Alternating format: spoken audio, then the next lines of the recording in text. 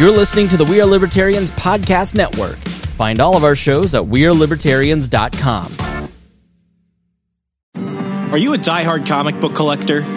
Or maybe a lapsed fan? Maybe even someone who has never picked up a comic book in their life. Hi, I'm Remso Martinez. And I'm Mark Claire. Every single Wednesday at the Second Print Comics Podcast, Remso and I take a deep dive into the storylines, character arcs, moments, and events that made us the fans we are today. Tune in every Wednesday for new episodes available on iTunes, Stitcher, Google Play, and wherever else podcasts are available. Check out more from the Second Print Comics Podcast at secondprintcomics.com.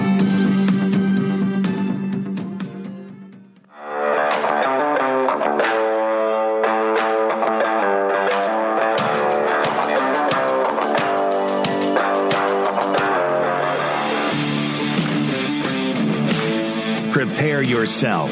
You're on the run with Remso W. Martinez. When I say Skinwalker Ranch, what comes to mind? Well, probably some of you have never heard of it. And if you have, maybe you're thinking Bigfoot, UFOs, skinwalkers, ghosts, whatever. You've probably seen it online. You've probably seen it on TV. Well, today we have two guests that are giving you a different look at this incredibly interesting location. We've got photographer and Air Force veteran Chris Bartell and Taras Matla, the Associate Director of the University of Maryland Art Gallery, and we'll be discussing their new exhibit, the Skinwalker Ranch Portfolio. Now, this features the work of Kansas-born photographer Christopher Bartell, Chris, as I mentioned a moment ago, and this online exhibit includes 80 works by Chris. And you'll learn later, and this just completely shocked me during the interview, they had 1,500 photos to choose from, and they broke it down to 80. And this has all been brought together by the University of Maryland Art Gallery in this series. Now, it's arranged into 4 thematic sections that we'll discuss a little bit more later. Origin, environment, exploration, and vision. Now, I'm not, trained in the arts or anything like some people, but it was incredibly interesting and easy and fascinating to learn more about. We're going to jump into that. And what this basically tries to do is this portfolio is going to dignify and elevate the ranch's rich cultural history that, in my personal opinion, gets bogged down by a lot of the sensationalism that, the internet and TV often does when it comes to certain things. Bartell's photos acknowledge the earliest Native American inhabitants of the region while simultaneously paying its respects to the time-honored artistic tradition of documenting the American West. Now, let's completely understand this. The pop culture reputation of Skinwalker Ranch, it precedes its natural beauty and physicality, as few have ever actually set foot on the property. Now, the ranch gets its nickname, for those of you that don't know much about it, from the Navajo word skinwalker, which refers to the malevolent shape-shifting entity which strikes people with all types of fear. Imagine how you would feel if you saw that thing coming at you. Now, the Ute tribe, oral histories, personal encounters, and testimonies by local residents, books, TV shows, all attest to some strange stuff going on. Paranormal, extraterrestrial, you name it, somebody has seen or experienced something. And it all has to do with this property. And, you can go online and find out a whole bunch of stuff about it, but this is truly a different and authentic experience. Now understand, this exhibit's focus is strictly on the images created by Bartell, regardless of whether or not one accepts or rejects supernatural implications and all this other stuff as these photographs need to be understood. They are data. They are just what they are. But because you know me, we're going to have to get into all of this. I've been blabbering on way too long. I am excited to go ahead and get more into this, the Skinwalker Ranch portfolio. Enough from me. Let's get on to our guests now.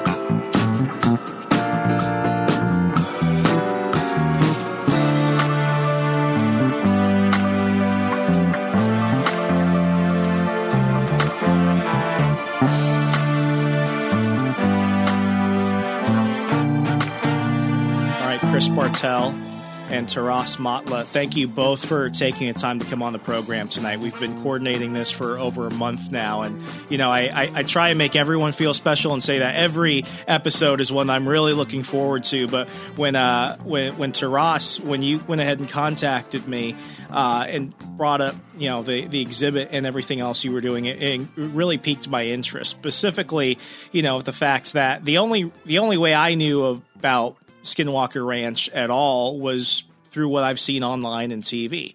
And I don't think that's a great way of getting to understand a location, especially when you go at it just, jumping in from the perspective of, oh, this is a paranormal, this is a supernatural, this is a site with, lots of UFO sightings. Skinwalker Ranch has all those things, but there's got to be more to it. And Chris, you and I were speaking beforehand, and I just want to reiterate this. As somebody that's been filming 3 seasons of a show, going to these historic locations, trying to really look into, the paranormal and all these other factors that cause people to experience things that they can't necessarily explain.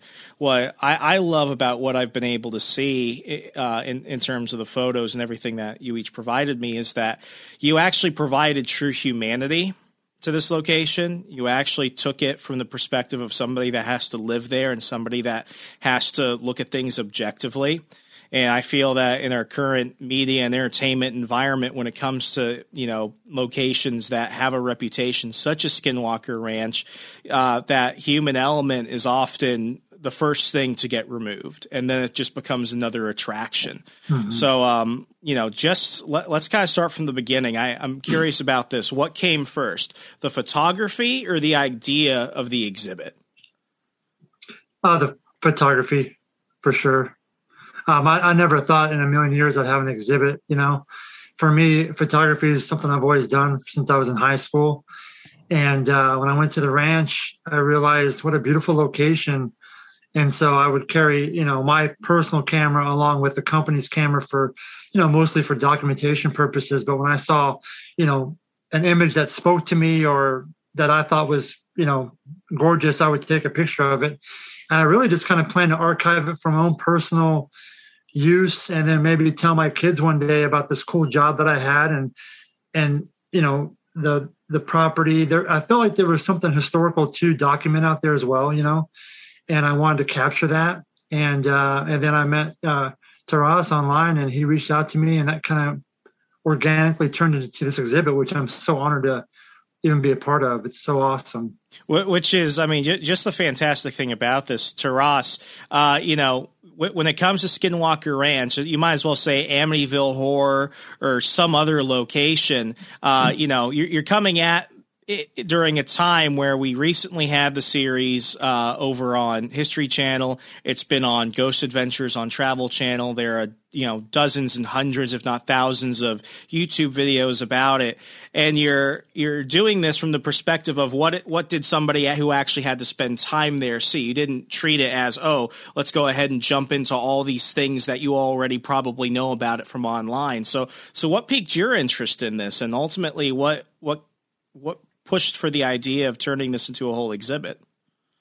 Yeah, well, I actually saw Chris's work on Twitter, of all places. You would think that something like that would be more on Instagram, but I didn't really know. Something positive came out through Twitter. I was waiting for that. Yes, for sure. Yeah, believe it or not,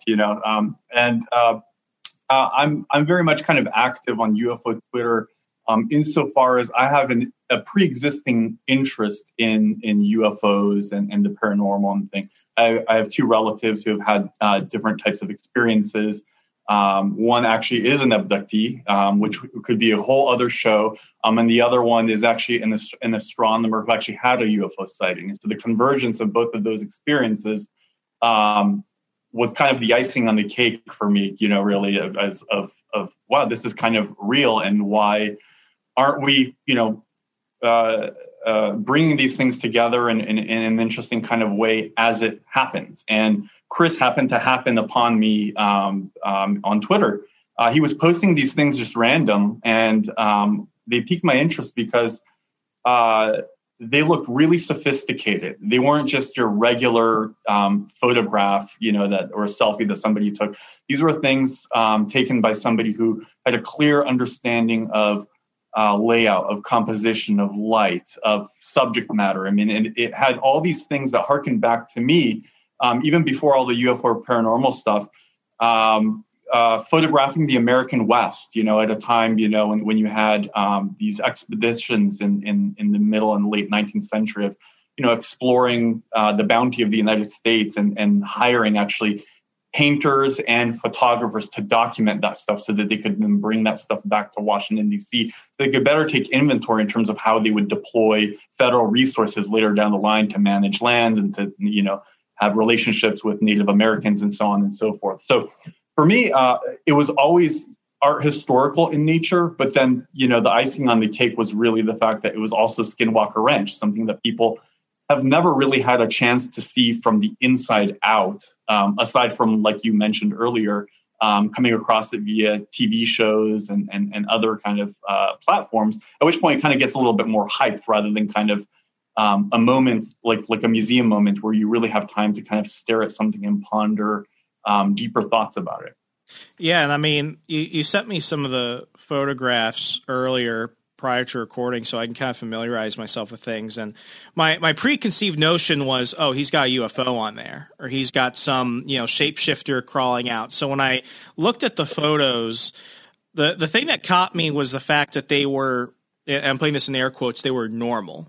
They were simple in the fact that this could really be anywhere, but the photos were done with intention. And because I knew of the location, as I kept that in the back of my mind, it made me realize something that I kind of discovered about myself when I went on these travels for my show, The Witching Hour, which is people don't really get a feel of a place unless they're actually getting to see the simple moments, the things that show that there is some life here, that there is history here. I like the quote that, today we stand in the rubble of history. And Chris, what you did was you added that element to it that people will just often ignore. I myself came into it not thinking about it at all. So after going through it once, I went through it a few more times. And in a way, often makes me think about the mystery of these places, because it's more than just the sensationalism. It's more than just the very, the very important questions as to whether or not these things are actually occurring. I mean, you name a creature or a type of experience or something, and it seems like a story is there from someone. And that's why I appreciate it about your work. It's the fact that it actually made me step back and think, what is this place like when the cameras are off? Right. And I'm talking specifically about television, stuff like that, because that is the one thing that I'm not going to say it makes me upset about my show, but because I'm not upset about it. But the thing that I wish I could have done more of, because we have only so long to show so much, and we have to condense 12 hours of filming into a 55-minute program. Mm-hmm. And I try and take photos of behind the scenes stuff and put them on my Instagram and stuff about it. I kind of suck at it. But it's like, if you don't have that element to it, you're only getting half of the experience. And I feel that when it comes to, Skinwalker Ranch and the surrounding land, that is often the thing that gets ignored the most. Right. Yep, I agree. There's a lot of history there. And I don't know all the, I don't know. Obviously, I worked there for 6 years, lived there, operated there. But even I don't know all the answers to the property. I just know from my experiences what I believe is there, and I was able to document some of that with my photography through those years. I'm really happy. People can see my vision, because I really think that being out there for so long, helped inspire me in certain ways with creativity, using my creative vision. But also I was able to capture some really historical, what I believe is historical moments of the ranch, like the shot behind Taras of the storm. There's a whole story about that. And it's just so cool to kind of see these out there now. Now, having lived there before this kind of became such a pop culture sensation, mm-hmm. I mean, what did you know about it prior to actually going and living there?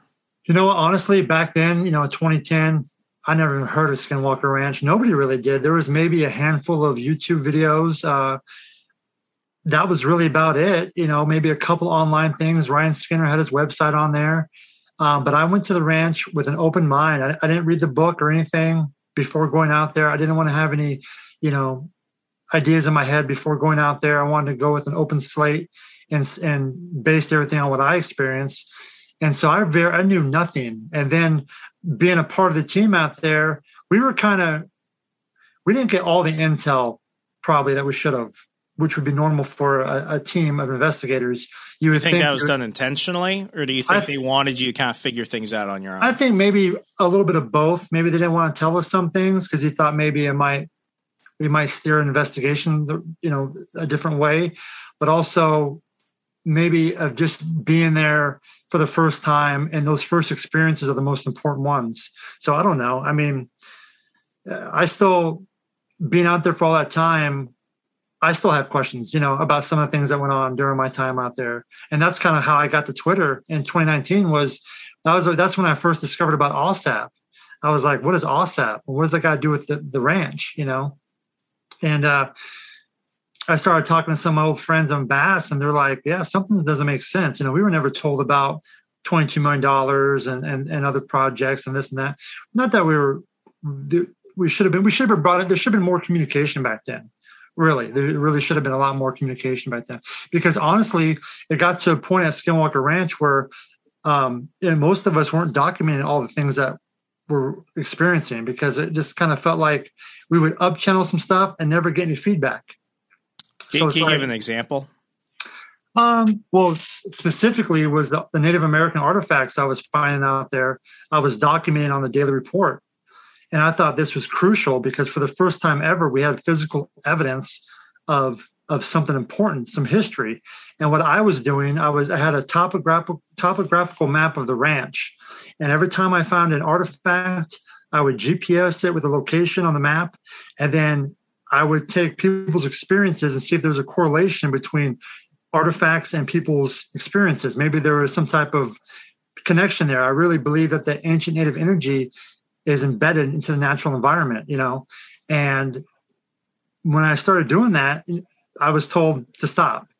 And I'm like, they said it wasn't important. And I'm like, no, this is extremely important. So I stopped adding on the Daily Report, but I kept on with the documentation myself because I felt it was truly important, because there is a foundation there that's been ignored from day one, I think, from the Shermans to NIDS to even Bass. When I first got on, nobody was looking for this stuff.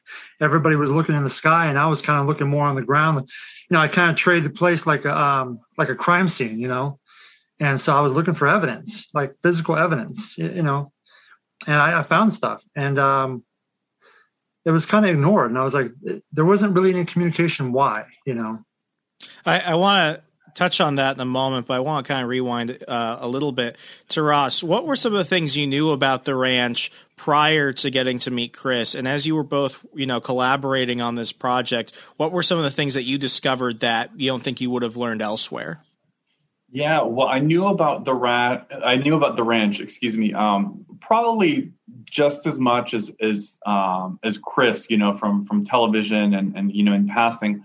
However, what really piqued my interest about the ranch was it's the connection with the $22 million DoD program, where the DIA was a sponsor of a program. In the New York Times article, it was ATIP, the Advanced Aerospace Threat Identification Program. And later on, we found out that there was kind of there's a little bit of ambiguity about which one was first, or where they were parallel, or if one was like a mother program. Then there was another program that came out that Chris was referencing called the Advanced Aerospace Weapons Systems Program, OSAP.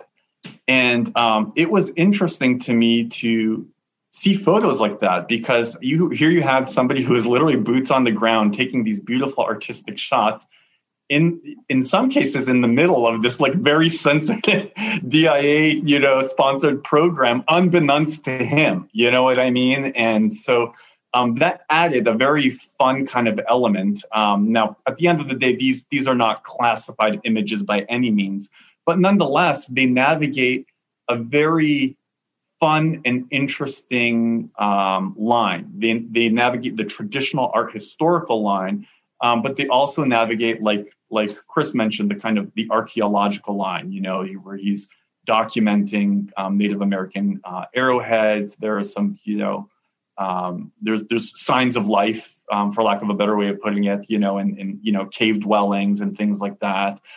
There's evidence of a presence there thousands of years before, Bigelow got there, or the Shermans, or the DoD, and it's just fun to see all that stuff embedded in these images in a way where other photography just can't even touch it.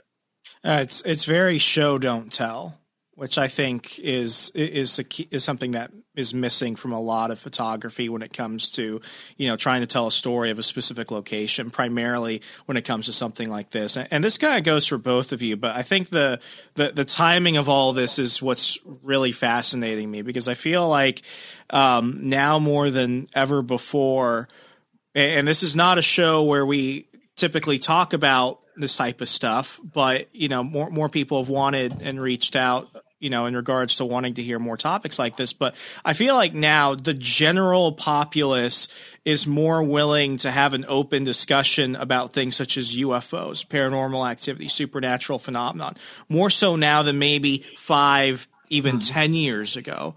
And either of you can jump into this, but for me, what really kind of opened my mind to this wasn't even the paranormal stuff, because that was still kind of treated amongst the audience as a pseudoscience. For me, what I think opened it up for a lot of people was what happened with the Tic Tac video, with the Navy pilots that went ahead and captured that crazy thing that was just boggling their minds, and the Department of the Navy and DoD had to basically say, listen, whatever that thing is, it's not man-made. Like, nothing that we know of, unless it's coming from, a foreign actor that has technology that we can never conceive ourselves, or from another planet or whatever, that's not human. That's what we can tell you. And then people were starting to finally open up to it. So what do you think has actually kind of triggered this? Because now I feel if we want to make an advancement on these topics, now seems to be the time. And with your exhibit, I think it's going to open a lot of people to have these conversations that they wouldn't have felt comfortable with otherwise, because it's conspiracy related. It's crazy talk, all that stuff. Yeah, well, if I can jump in first, if that's okay with you, Chris, I think we have one person, in particular to, reference and from my perspective, and if you think for putting this on everybody's radar, and that's Mr. Luis Elizondo, who was the former program director of, ATIP. I thought you were about to say Joe Rogan. I'm so glad. Oh, yeah,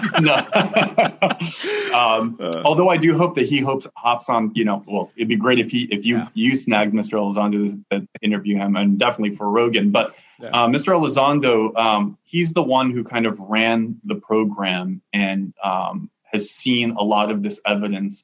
And I think the one, I'm not going to speak for him, obviously, but, just from interviews and my kind of interpretation of the situation is he got a little perturbed with the bureaucracy in the DoD about, seeing all this stuff materialize and not doing the due diligence to, at the very least, integrate this into pilot training manuals, or training materials, because the fact of the matter is our equipment is getting better. People are seeing these things all the time now. I mean, or at the very least, they're recording things. They're coming forward. They're saying, yes, we saw these things. And people are feeling much more comfortable because the topic has been destigmatized.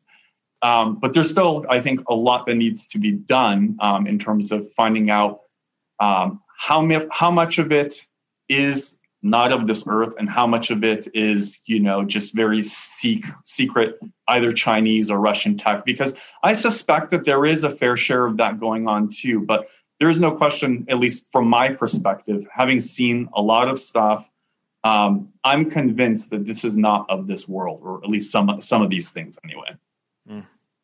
Chris, go ahead. Sorry.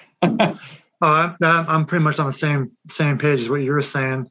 I think also maybe the state of human consciousness might be evolving to a more open idea of the possibilities that are out there. I remember when the $22 million came out, there was a lot of people that were upset about it, and I was like, you should be thankful that we are spending this kind of money into this type of fringe topics that are being talked about, because who else is going to do it?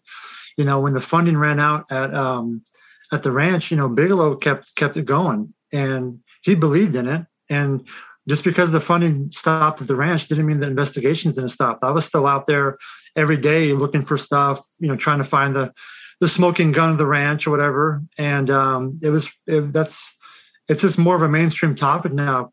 And it has to do also with social media, probably, because, the technological advancements as our society is going, it's easier to tap into things now. So people are starting to dig into topics maybe they weren't used to before.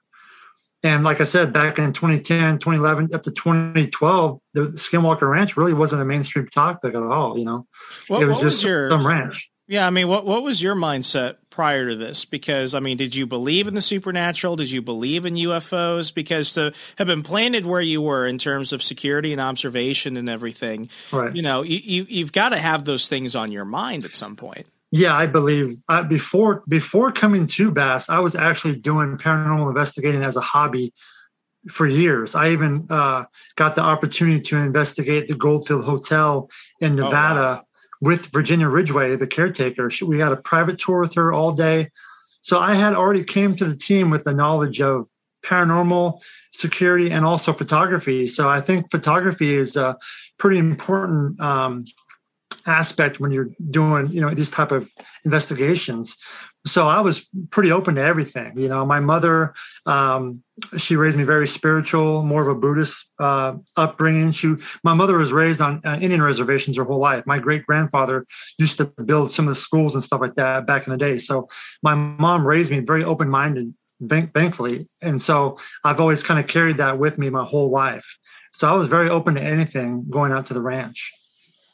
Taras, I am just curious, as you told your colleagues about what you were doing in terms of just the immediate environment. I mean, you're in academia. What were some of the responses you got from folks? People were surprised but supportive, I have to say. There was, no matter what the subject is in academia, there's always a little bit of pushback because people want to make sure that it fits very neatly within, the canon of whatever it is that they're presenting. And also this is higher education. So things operate here on a very different level and for good reason. That said, there were some people, who jumped, were like, well, this is paranormal. This is all this stuff. And I had to explain to them what they already knew. But, sometimes it's worth repeating that there are many things on the university campus that deals with the paranormal. We have degrees in religious studies. We have degrees in the classics. We have degrees in a whole host of other, things pertaining to, archaeology and anthropology that deals with people's belief structures and cultures and things like that. Whether you believe in UFOs or the paranormal or not is not an issue. What is important is this a work of art at its core? Because that's really what we're trying to present here. We're trying to present a work of art, but it happens to have all these other dimensions. But the other dimensions are really superficial because, like I mentioned earlier, there's a whole host of other disciplines here on this college campus that deal with the paranormal, yet they're not trying to shut down the classics. Maybe they're trying to shut it down because not a lot of people are enrolling these days into the classics. I love the classics personally. But, my point I think still stands that, because something is paranormal doesn't mean we should not be studying it. Absolutely. And I'm glad you explained it in that way because, I mean, for me, having done what I do, it went from kind of a hobby and I'll admit it turned into quite a bit of an obsession. I went at investigating the paranormal from the viewpoint of a journalist. I was a freelance journalist at the time. And here I am by day covering rallies and stuff. And by night I'm getting locked in old meth labs and stuff. And, it got to the point where when I started putting out videos and vlogs and documentaries as it began to evolve, what I realized was that I didn't actually get as much pushback from people as I thought, particularly other journalists for other papers and outlets. They actually liked the way that I did it. But what I do find right now, and I think I see this with everything, but I feel that when it comes to this field specifically, it's not that they have a strong opinion on ghosts or they have a strong opinion on skinwalkers or UFOs. What they're afraid of is questioning their worldview. And for me, I'm a proud graduate of Liberty University, where the jokes write themselves. I love that school, but I got a lot of pushback from my fellow alumni because they're like, oh, well, you're not putting out a strict theological argument for these things, and you're questioning doctrine. And they'll ask me things like, do you believe this is demonic, or do you believe what you witnessed was a full-on apparition, all these other things. And the answers that bug them the most are the ones where I say I don't know, where I say I don't know what I saw. I know what I saw, but I don't know what it was, or I experienced this and I don't know what caused it. Because I think that is the one thing that in this day and age, I think the online environment makes it worse. To say I don't know doesn't mean I don't care about the answer. That is in and of itself an answer. And with that, comes the pursuit of wanting to explore more of this stuff, because how are we ever supposed to know more about ourselves and more about the world around us unless we ask the hard questions and then do the things that people aren't willing to do? And for you to do this gallery and this exhibit this way is, I think, one of the most creative mediums in terms of like the paranormal community specifically. It's probably one of the more important, because you're reminding people that this is a place not just where things happen, but where people live. People lived here before here. And history didn't just start when it showed up online or showed up on TV. People have been here for thousands of years, and there's a history here. And if you want to understand it, it's going to take more than 5 minutes on Wikipedia. Right. And also, I might add, it was kind of awkward for me coming from the Nevada test site where I had a Q clearance. You go through extensive psych evals. You wouldn't talk about paranormal or UFO stuff on a psych eval when you have a clearance like that. They would pull your clearance right away. And now I rolled into this job with Bigelow Aerospace with Bass, and it was quite the opposite. They wanted me to report, or they not wanted me, but I was able to talk freely about what I was seeing, and with no but in the back of my mind, I was still worried about losing a clearance, So there were some things I didn't record. I would just keep it as my own personal, documentation. I kept a little journal to myself because I was afraid that maybe one day I was kind of looking past Bigelow Aerospace, like what I was going to do next. And I didn't want to have my clearance somehow jeopardized that way. So it's kind of a night and day difference for me coming from one side of the house to the other side of the house. How did it feel like on an emotional level? Because, as you mentioned, you kept a diary of the things that you were witnessing, the things that you probably couldn't tell others. I mean, did it feel freeing? Did it feel like you felt you were being trapped? Because in an environment like that, I'd probably be thinking, one extreme or the other. One, I can get as freaky as needed. And two, this is, what if it's like the Truman Show? What if I'm the experiment? Yeah, it was a sensory overload at times, especially that first year alone, or the first year out there, trying to adjust to the environment. For me, I was born and raised in Kansas, so going back into a country environment wasn't that big of a deal. But there were other guys on the team that were born and raised in, let's say, LA, and it was very difficult for them to adjust. Being out there on foot, patrolling and stuff like that. And so there was times where the ranch felt like you were a prisoner almost. And there was other times where I didn't want to even leave. I felt like I had such incredible experiences or just enjoyed my time out there. The only negative factor for me at the time was I wish my family was there. I wish my wife and kids were there with me to see some of these beautiful images I was seeing. Most of my shots were taken off the back deck of Homestead 1, and that's where, the sun was going down, and there were so many beautiful sunsets. And I used to sit out there and I'd be like, I wish somebody else was out here to experience what I'm seeing, So there was times where, you felt like you're a prisoner because you're kind of locked in. And there was also times where there was a high tempo of people trying to get onto the property, and you're out there, patrolling 24/7 by yourself. It got exhausting after a while. And by the time you got home, you were just mentally and physically exhausted. But like I said before, there was other times where I didn't want to leave. I was in the moment, I guess the best way to put it. Yeah. So two questions about that. One, did you tell your family what you were doing? I told my wife has been with me since the Air Force test site. So she's kind of I've told her, I told my father and mother only because my mother has that Native American background. And sometimes I would ask her questions about some of my experiences that I was experiencing on the ranch. And she would say, oh, try this method. She recommended I catch a fish at the stream, at the southern tree line, and bring it back as like an offering. And I did that. And I'm not sure. I mean, maybe it stimulated activity. I don't know. I mean, I didn't have like any type of crazy responses after that, but I thought it was good effort to try that and to look at it at that aspect of more of a natural approach to the property. I think that's key to understand that location is really immersing yourself in that environment as much as possible. And that means going out in, bad weather, good weather, night and day, and going to areas that you don't feel comfortable with. But, if you want to figure out what's going on out there, you got to kind of break some rules and push yourself past the boundaries, Yeah. I mean, speaking of breaking the rules, this was really piqued my interest. Who were the type of people trying to get on, and did they even know they were getting on? There was oddly enough, there was a big local element there that would come. I don't want to say the actual locals. It was mostly people from like Salt Lake or Provo or maybe Vernal that would come out there and goof around and try to get on the property. So they came to see the strange stuff, basically. Right. They came to see this, and you'd be surprised. Like, there was a time where there was a couple from California that came to the gate, and I talked to them briefly. And there was another time people from Canada came down.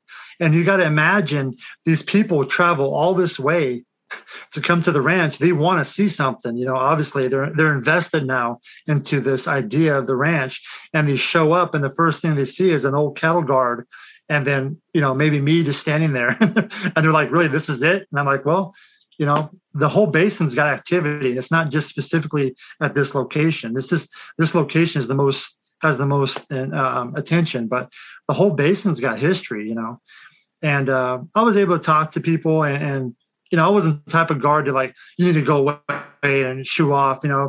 I would talk and try to gather more intel, the local area. Maybe there's areas out there that I might want to go investigate that might lead to a different path to understanding what was going on out there. So I wasn't the type of trying to shoo people away unless they came to the gate aggressive and that happened a couple of times. People would show up drunk and want to fight. There was all kinds of stuff like that would happen, and you just never knew, what was going to happen. So Taras, I mean, for you, what were you thinking as more attention over the years, got aimed towards Skinwalker Ranch, and particularly with what you're trying to do? Because one of my biggest worries is, I want to highlight areas that are of historical significance that often don't get the attention I feel that they should. And sometimes they're places that are private residence. Other times they're, restaurants, hotels, stuff like that, where they want the attention. But, sometimes there is a part of me that worries, what if this is bringing the wrong type of attention? What if this brings the wrong type of people who would do, certain locations, either the physical property or the reputation harm? Did you have any of those fears as you were putting this together? I was really hoping with this project to help Chris realize his vision. He's, to give you some background, he's a wonderful photographer. He's been photographing for well over 20 years, had the interest since high school, and has different types of series of different things like Las Vegas and, his native Kansas and so on and so forth.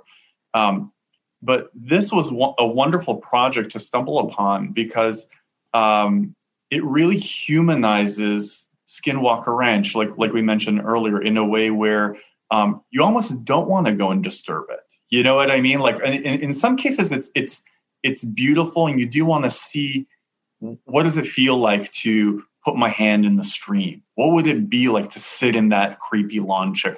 There are all these elements that come up when you're looking at those things, but at the same time, looking at the image sometimes is enough. And that's the beauty of Chris's work, because as I mentioned earlier, it harkens back to these iconic photographers like Carlton Watkins or Ansel Adams, all people who went to these types of natural sites, natural park. Like, I'll give you an example, like Half Dome in Yosemite, which has been photographed numerous times, by different artists, and it makes you want to go there. But also, some people, it's not their cup of tea to want to go there, but just viewing that image kind of brings them in, and that's enough. You know what I mean? And that's the beauty of Chris's work, is I think it does justice to the site in the sense where it lets things remain where they are, doesn't entice people to want to go too crazy like a TV show would hype you up. It's just something that you can just meditate or contemplate stuff over. So it's less about the specific location, you know, specifically like what you're specifically seeing in the photo. And it's more about where your imagination takes you. That's right. Okay. That's right. So my Humanities 101 paid off.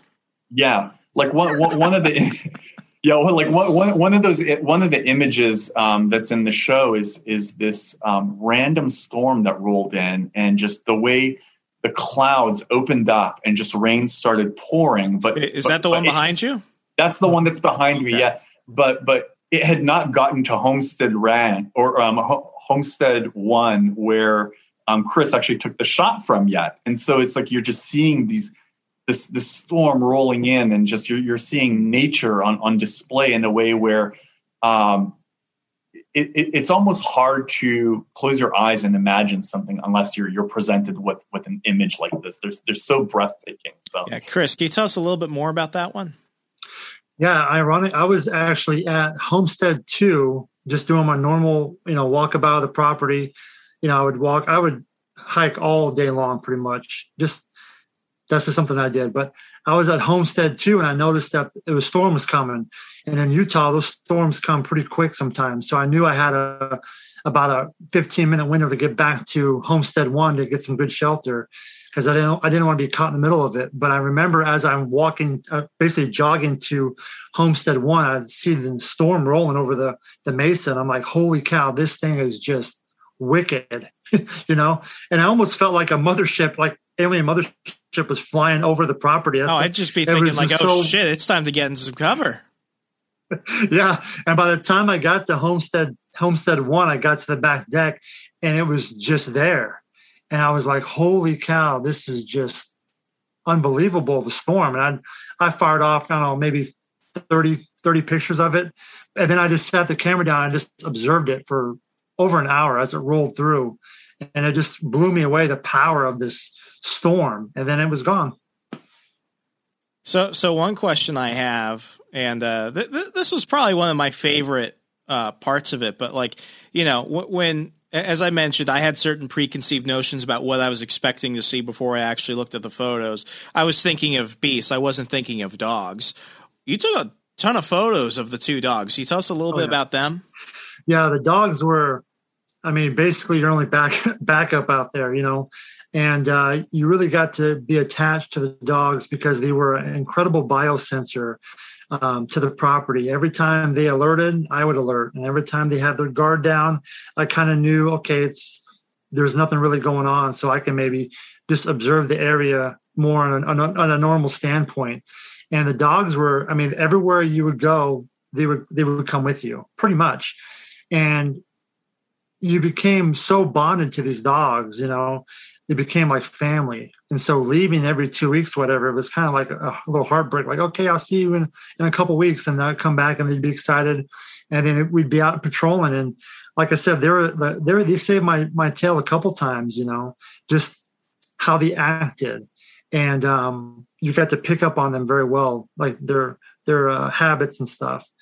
And so I photographed them a lot because they were always right there. And I thought they were just great dogs, And if I could just add to that, Remzo, one of the great appeals, for me anyway, of this portfolio was his treatment of the dogs, because the dogs, as he mentioned, were tremendous help. They were not just his backup, but really became kind of his colleagues and friends. And so when you look at the photos of the dogs kind of resting with each other and kind of out on patrol and stuff, they're like one of the crew. In many ways, and he photographs them in a kind of portraitist kind of style, where the personalities of each of the dog kind of comes out in terms of what they're interested in, and it's just a beautiful, beautiful thing to see, where you have not just Skinwalker Ranch the environment, but also Skinwalker Ranch being occupied by Chris and his trusted colleague. And also the dogs were actually the first ones who showed me an artifact. I was at the Eastern Valley taking a break, and I was feeding the dogs. There was like a stone table out there, natural forming table, and I would have lunch there, in the daytime. And I was eating a peanut butter jelly sandwich, and I was, giving some of the dogs and giving them some water because it was pretty hot out. And I had my bag sitting next to me, and Ruka was kind of sniffing around by my bag, and I thought she was trying to get something. And I looked down, and next to my bag was this perfect granite arrowhead. And I was like, whoa. And I picked that up, and it was like a switch turned on. Like everything just changed as soon as I picked that arrowhead up. My whole consciousness, everything switched. But she was actually the first one to kind of alert, got my attention, I guess, and then the whole game changed from that moment on. And that was like in late 2000 or around 2011. You see, that's one of those moments where you really have to question, is this just happenstance or was there a higher meaning? And I'm not leaning one way or another on that. It could be either, but the question is there. And, to go back to, what was mentioned earlier, what I appreciate about the dogs, and, I'm not saying this about, photographers on Instagram, but I do think that for everybody who becomes an amateur photographer, the Instagramification of certain photos is sometimes distorted why we take photos of things.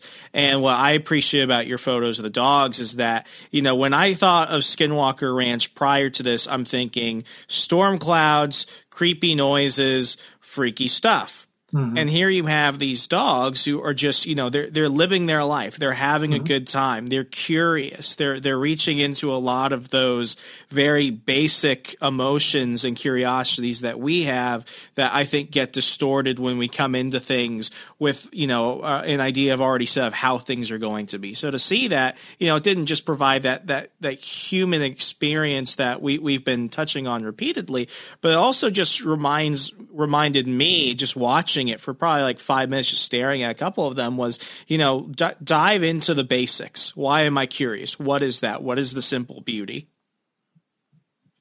Yeah, the dogs were, a huge indicator for a lot of reasons. And I would use them obviously to pick up on things.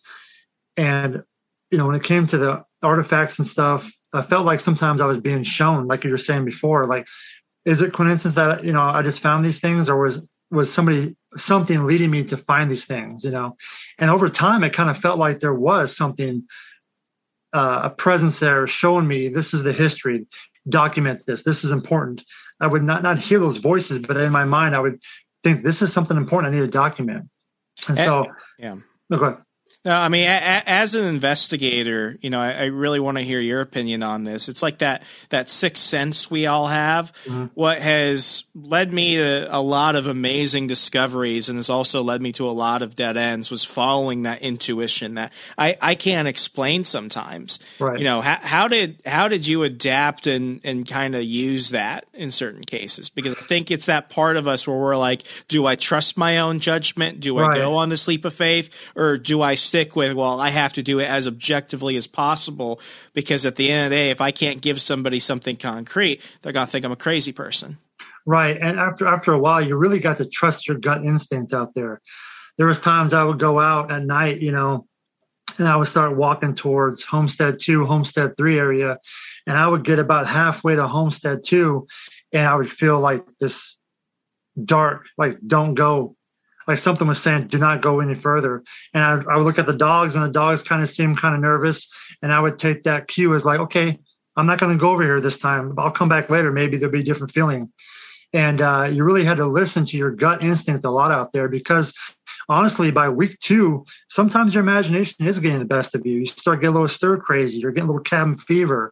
You've been out over and over and over again. You're kind of wanting an experience to happen so you can document it. But the number one thing I can say that happens at the ranch is that things always happen when you least expect it.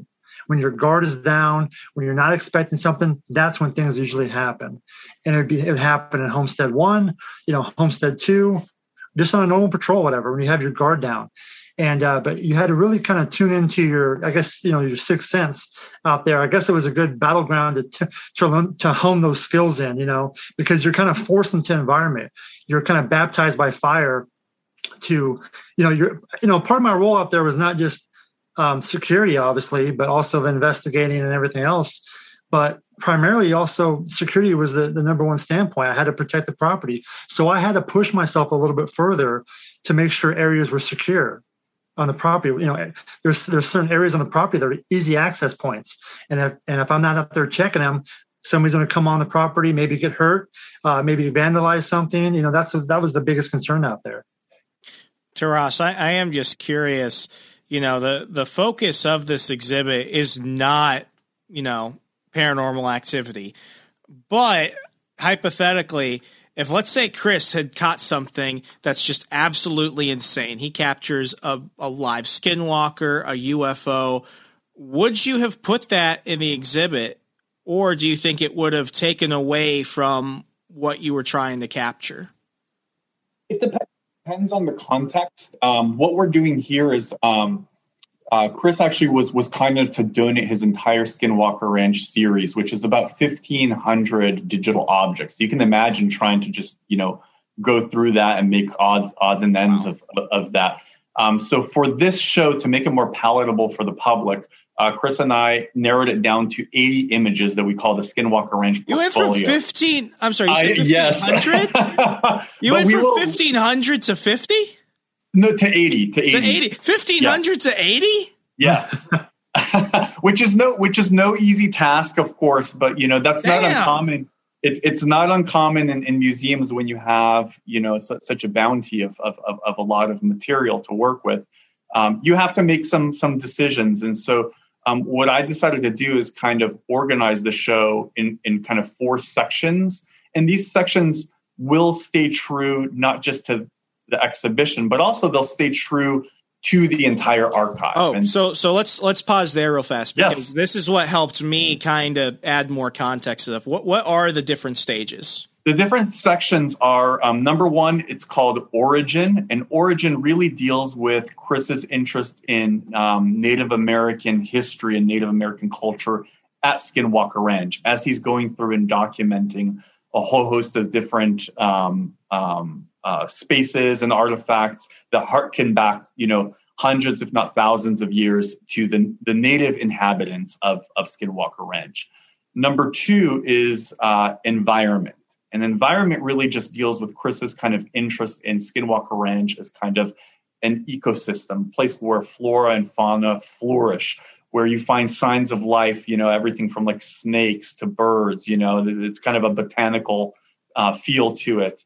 And then number 3 is exploration, where we kind of really drill down to the photographs that Chris is kind of documenting in many ways, kind of formally on behalf of his responsibility to Bass, where he's the canine prints, for example, that that you'll see those in the exhibition, where he and another officer stumbled upon humongous canine prints. I mean, these things are he can explain it better, after I go through all this section. Yeah, I'll ask about that, because looking at that, it was one of those things where I'm looking at it and I was kind of thinking, like, what am I looking at? We'll get to that, because there's a very good story attached to that. But basically exploration. So we deal a little bit with NIDS, we deal with OSAP, ATIP, the DIA's sponsorship and things like that. Just in a very superficial sense. We don't want to get too deep into it, because then people think you're overly hyping or overly politicizing, and we're not trying to do that.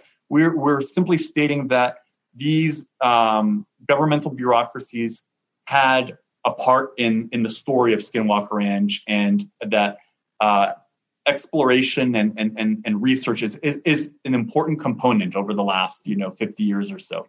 And then the last section is vision, and vision is something that Chris references again and again. It's really kind of how he himself kind of interprets the space, how he has stated again that he made a point of really trying to immerse himself into the space so that he can really tap into whatever it was going on there and try to reconcile his feelings toward it, and also visually, try to document some stuff, or document what he was feeling through the camera lens.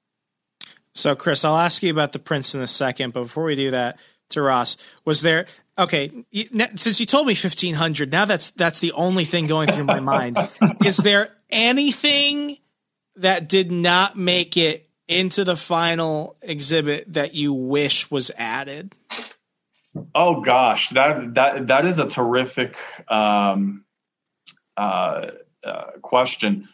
Yes, and it probably does deal a lot with the canine prints. I had to make a selection based on really telling the story of Chris and his experience there. So you'll see a lot of macro and micro perspectives. You'll see obviously the landscape, then you'll see like little artifacts. You'll even see a photo of his sidearm, because we really do want to remind people that while, Skinwalker Ranch is a beautiful place, you're surrounded by greenery, by desert, all this other stuff. It's also dangerous. It's a very dangerous place, and things can get very, very real. And so, just having that tight shop of his Glock is a stark reminder to that. But yeah, definitely there's more photos of that night where they came across those footprints, and I could make a whole exhibition just based on how many images we have of kind of the dogs reacting to it. I grew up with dogs at home, so I know when they're spooked, and those photos showed that those dogs seemed like they picked up on something that made them very uncomfortable, and they were alerting the officers that night. So maybe that's a good way of segueing into it.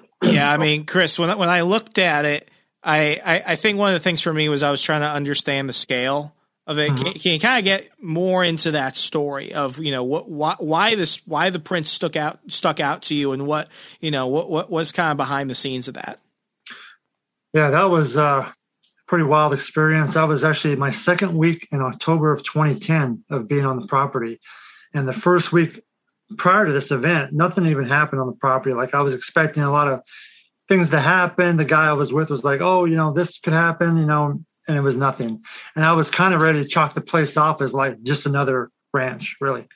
And then this other officer came up, and he actually went on a run the day after. Like, one of us would normally do like a daily run, and then the other guy would do the report, whatever, and take turns. And he came back and he goes, hey, I think I found some pretty bizarre prints.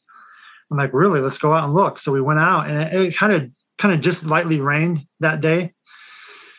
And we go up this mesa, and we see these pretty good sized wolf print, or large canine prints. I'll say that. But what made it bizarre was the fact that the prints went from 4 feet to 2 feet with like a 3-foot stride. And in one of those images, it shows a ruler and like a 3-foot stride of this animal walking on 2 feet. And in the picture, it also shows our dog prints in comparison. So I took that picture. Obviously, I was documenting the picture, that incident with the other camera as much as possible. But I still took a couple of my own pictures just because it was so bizarre, And so me and the officer were like, what are we dealing with out here? We contacted our boss and let them know what was going on, and their advice is, be careful. So in our mindset, tell them how do you explain that? I know that's where it gets kind of weird. It's like, for the first time ever, now it's okay to talk about these things openly. I'm seeing these giant prints. So we had the mindset like, okay, we're going to catch this thing. And as crazy as it sounds, but you kind of, you're out there with, my partner, he's a veteran as well. And he was like all about it. So we went out that night to look for this animal, and we had the dogs with us, and we noticed the whole night, the dogs were super clingy to us the whole night. They didn't leave our side. We knew something was up. And so we went around the whole property, lighting little bonfires, trying to draw whatever it was in on us to get a capture of it, to document it, whatever. And we were at Homestead 2, and it started raining a little bit. And we're like, okay, it's about 3:00 in the morning. We're going to hike back to Homestead 1, which is about maybe a quarter mile away.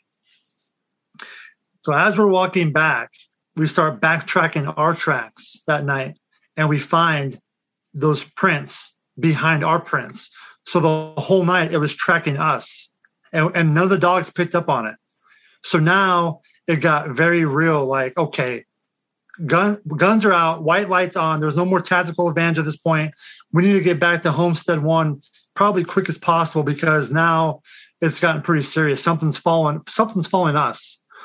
And anyways, we're walking down this old farmstead road, and we get around this curb, and there's a ditch line that runs through the property. And I was probably about 20, 30 feet ahead of my partner. And he said, "Stop, I heard something. I hear something." And I turn around, and at the same time I'm turning around, it was a full moon night, and there was cloud coverage, and the clouds went over the moon, and the whole place, it felt like the vibration dropped, like the energy dropped, like you felt like you're walking through water. It got really weird. I don't know how else to explain it really. And I remember walking back to him, and out of the ditch, we hear this guttural, deep howl, growl, like nothing I've ever heard before. And this animal jumped out of the ditch, and I can see it because it was still a full moon light. And it was about the size of a donkey, black, canine, hit the road, traveled west. The dogs chased it. Instinctively, me and the other officer chased it. And it was like, I blinked and it was gone. So we're like, what was that? And the dog stopped and looked at us like, what was that? And we're like, I'm looking at the dogs like, what was that? You know? So we went back to, Homestead 1, did the report. I think in the initial report, I put in there that I didn't see the animal because I was really kind of worried about losing a clearance. Really, I was worried about if I put this down on paper. Man, you won't believe what I saw. Yeah, I really thought that if I put this down on paper, they're going to think I'm crazy and I'm going to lose my job. I really thought that. So I don't think in the initial report I put that I saw it, but I did see it. And so that happened. And then what's crazy is about 5 years later, it's like 2015 now. I'm out in the property by myself. I'm at the East Gate in a lawn chair with the dogs, hanging out, waiting for cars to come by or whatever. I'm kind of messing on my phone, goofing around. You can see people coming from miles away. And behind me, my back is faced to the eastern mesa. And behind me, I hear that same guttural howl growl. And I come off my chair, gun out, white light, like at one motion, and I can see something dart into the bushes. The dogs chased it. And then I went, and I couldn't find any prints or nothing. But something was like letting me know, like, hey, I'm still here watching. And it was so weird. But once again, it happened when I least expected. Here I am at the East Gate. It's 2015. I'm pretty used to the property. I'm not scared anymore. I'm taking naps on the mesa at night, star watching. I'm not really fearful at all. But something was letting me know that, hey, I'm still here. And it got my attention. And that's why I always kind of show respect to the property. Like, whoa, there's something else going on out here. That's why I would take sage with me home. I would take some of the local sage that grows there with me and cleanse myself, or, just because, kids at home, my wife, I don't want to bring anything else, that the energy that attaches to you. I really believe that the ancient native energy that's out there attaches to people and then follows you home and then presents itself as like a warning system. Like, hey, you trespass on my property, now I trespass on yours. That's how I take the hitchhiker effect. That's how I view it. Oh, dude, my house becomes fortified. Not to get on a tangent. We're talking sage, plus salt, holy water. Yeah. Like we go the whole 9 yards. Absolutely. We don't mess around. Yeah. And that's the ranch is. The ranch is much bigger than a TV show or a documentary or a book. It's real. It's real out there.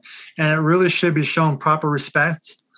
And really, I mean, I said this before to somebody that there's really no purpose for us really being out there. I really don't feel like it was, because I mean, as far as myself, I went through a lot of growing experiences and evolved as a different person going through that. But as far as finding the big smoking gun out there, there's so many layers to that property. And also you got to understand, during my time, we didn't have all the fancy equipment and stuff like that the guys have now. I wish I had a quarter of that when I was up there, with the camera systems and all the sensors and stuff. That would have been tremendously helpful, but I didn't have that. And it was just more of an organic research, which I think is important. Taras? Oh, yes. What I was going to say is there's a wonderful book called The Hunt for the Skinwalker, authored by investigative journalist George Knapp. and Dr. Colin Keller, who actually was Chris's boss. Mm-hmm. And it was written back in the early 2000s. I want to say it was 2003 or somewhere around there. And it's wonderful. I think it's the best book on Skinwalker Ranch because it really tells the story of early Native Americans, and then also how it transferred ownership and the weird stories. But one of the first stories in that book is called Wolf, and it deals effectively with what it is that Chris is explaining on this podcast. And the exciting thing when Chris sent me the thumb drive with all this material, and when he was telling me, and I had been interviewing him for over a year for this project, was when he told me that basically what's in that chapter, the wolf, is what he documented with the wolf prints effectively. Yeah. I was just blown away just by that. It was exciting, and that took the project to another dimension, because here we're dealing with a photographer, with a fine artist, but we're also now dealing in the realm of data. And that's also what's exciting about this project is we'll have this show up, that's 80 images, kind of telling the story of the broader archive of 1,500 images. However, our ultimate goal is to have all 1,500 images up so that people can look at it open source, so that people can, with even more trained eyes, and maybe people who had worked there before or know something that Chris and I don't know, whatever the case may be, that they can use it as a data point, as to be able to maybe find something that we just don't see. For me, I appreciate it on all the different levels that Chris explained, from the paranormal to the fine art photography aspect to what he actually documented with this wolf creature.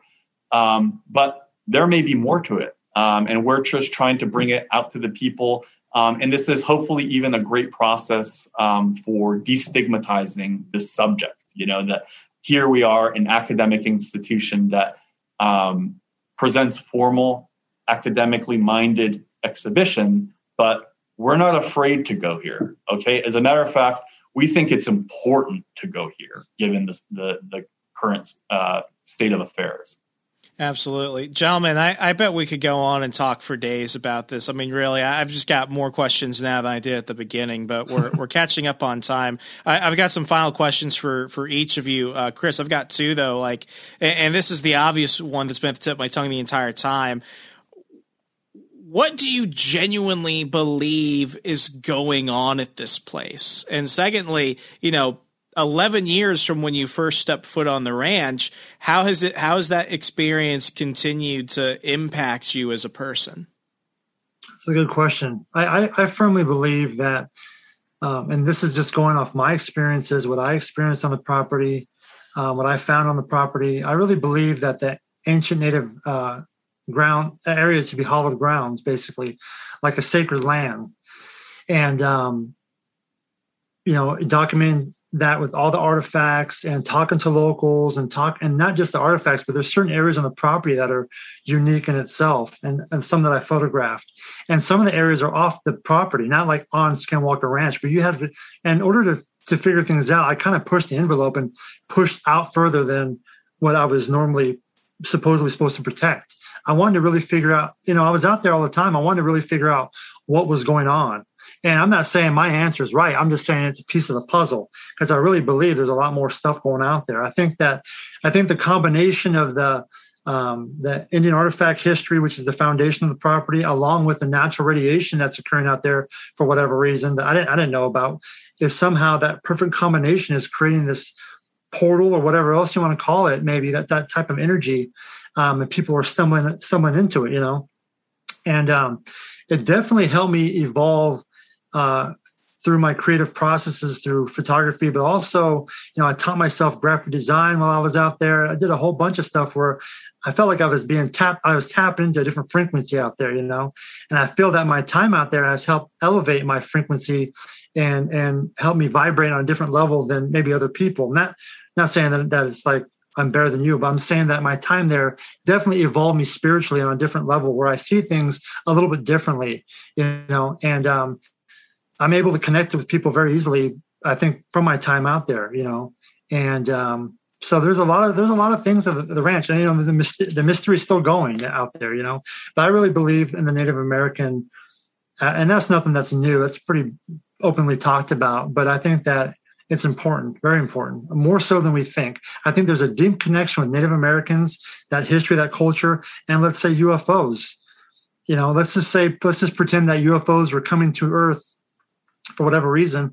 They most likely want to engage with the species of humans that have a deep connection with the Earth, the universe, and their culture, and that would be Native Americans. They believed in the universe. They believed in everything, the connection of everything. And I think that's important, to document that and to talk about that. Definitely. So Ross, for people who think they have an idea of what's going on and think they have an idea of what the ranch is really like, and for those that have no clue what they're looking at, but they just want to check this out because it's something to do, what do you hope the big takeaway is for people who are outside observers getting a chance to be intimate in a way that, they're not physically there, but they could see it through the eyes of somebody that was? Yeah, I hope that the big takeaway will be to keep an open mind, and that's really what I think people should take away from all art objects, because that's really what art is made. It's made as kind of an extension of our personal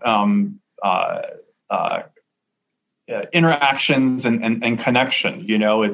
It's a way where we can express ourselves in a way where words can fail, or there are no words to say something, there are no actions. And so we often lean on creative processes in order to fill in those blanks. And so I really hope that people will come there and come there with an open mind, but really take what you want from it. Because we've organized it in such a way where there are numerous entry points, and that's very difficult to achieve in an exhibition or in any kind of endeavor, because there's always a kind of by necessity when you organize, whether it's an exhibition or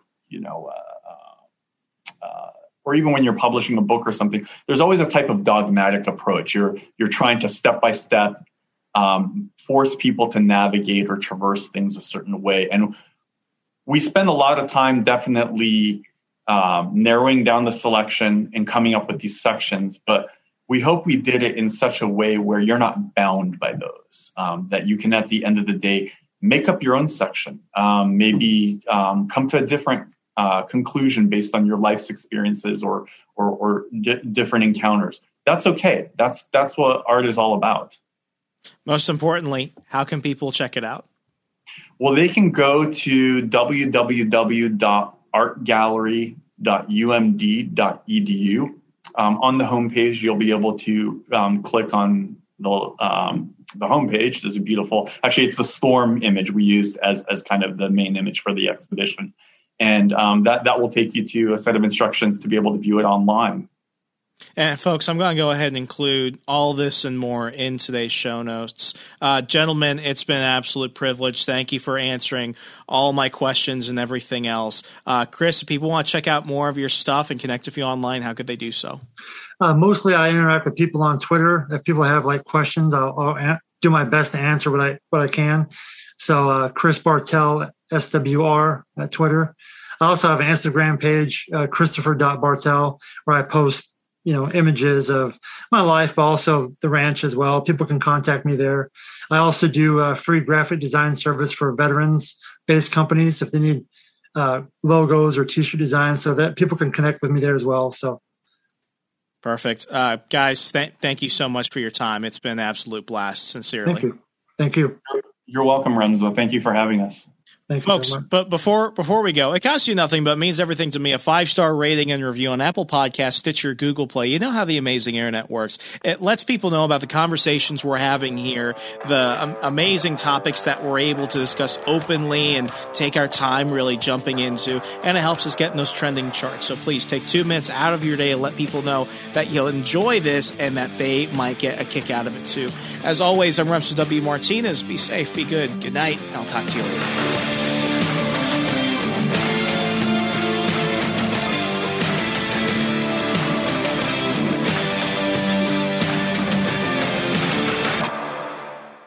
You're listening to the We Are Libertarians podcast network. Find all of our shows at wearelibertarians.com, like The Chris Spangle Show, Liberty Explained, The Brian Nichols Show, The Boss Hog of Liberty, Freedom Strips with Keaton Tucker, On the Run with Remso Martinez, Gingerarchy with Tricia Stewart-Mann, Upward, Libertarian Activism, and Now Hear This. Tune in now and we're going to help you sound smarter when talking with your friends.